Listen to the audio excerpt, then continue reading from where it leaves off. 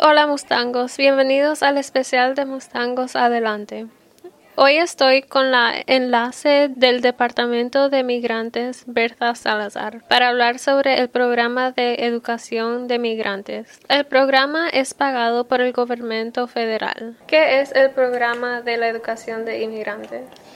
El programa consiste de estudiantes que por necesidad económica viajan a través de las líneas del condado buscando trabajo en agricultura, en lechería o en pescadería. Más de 300 estudiantes participan en el programa. El programa trata de que llenemos lo que les falta cuando ellos se mudan de condado a condado buscando la agricultura y lo que les falta en la educación. Tratamos de llenar esos hoyos. A Salazar siempre le ha gustado trabajar con niños. Siempre he trabajado con niños latinos y me ha gustado siempre ayudar a las familias latinas y a los niños.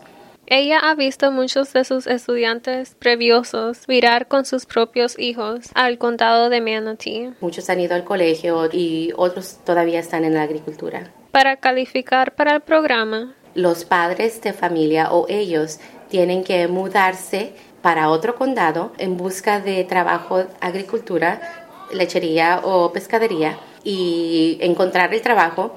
Después de que encuentren el trabajo, ellos tienen 3 años sin alguna muda que califican para el programa. Un estudiante que no necesita el programa puede ayudar en diferentes maneras. Tenemos diferentes oportunidades. Una es la escuela de verano, que pueden ayudar a los maestros, me pueden ayudar a mí. Corremos una escuela de verano de 4 semanas y pueden ayudar todo lo que es por la corrida del programa. Si quisiera oír el especial en inglés, sigue el enlazamiento. Gracias por escuchar Mustangs Adelante.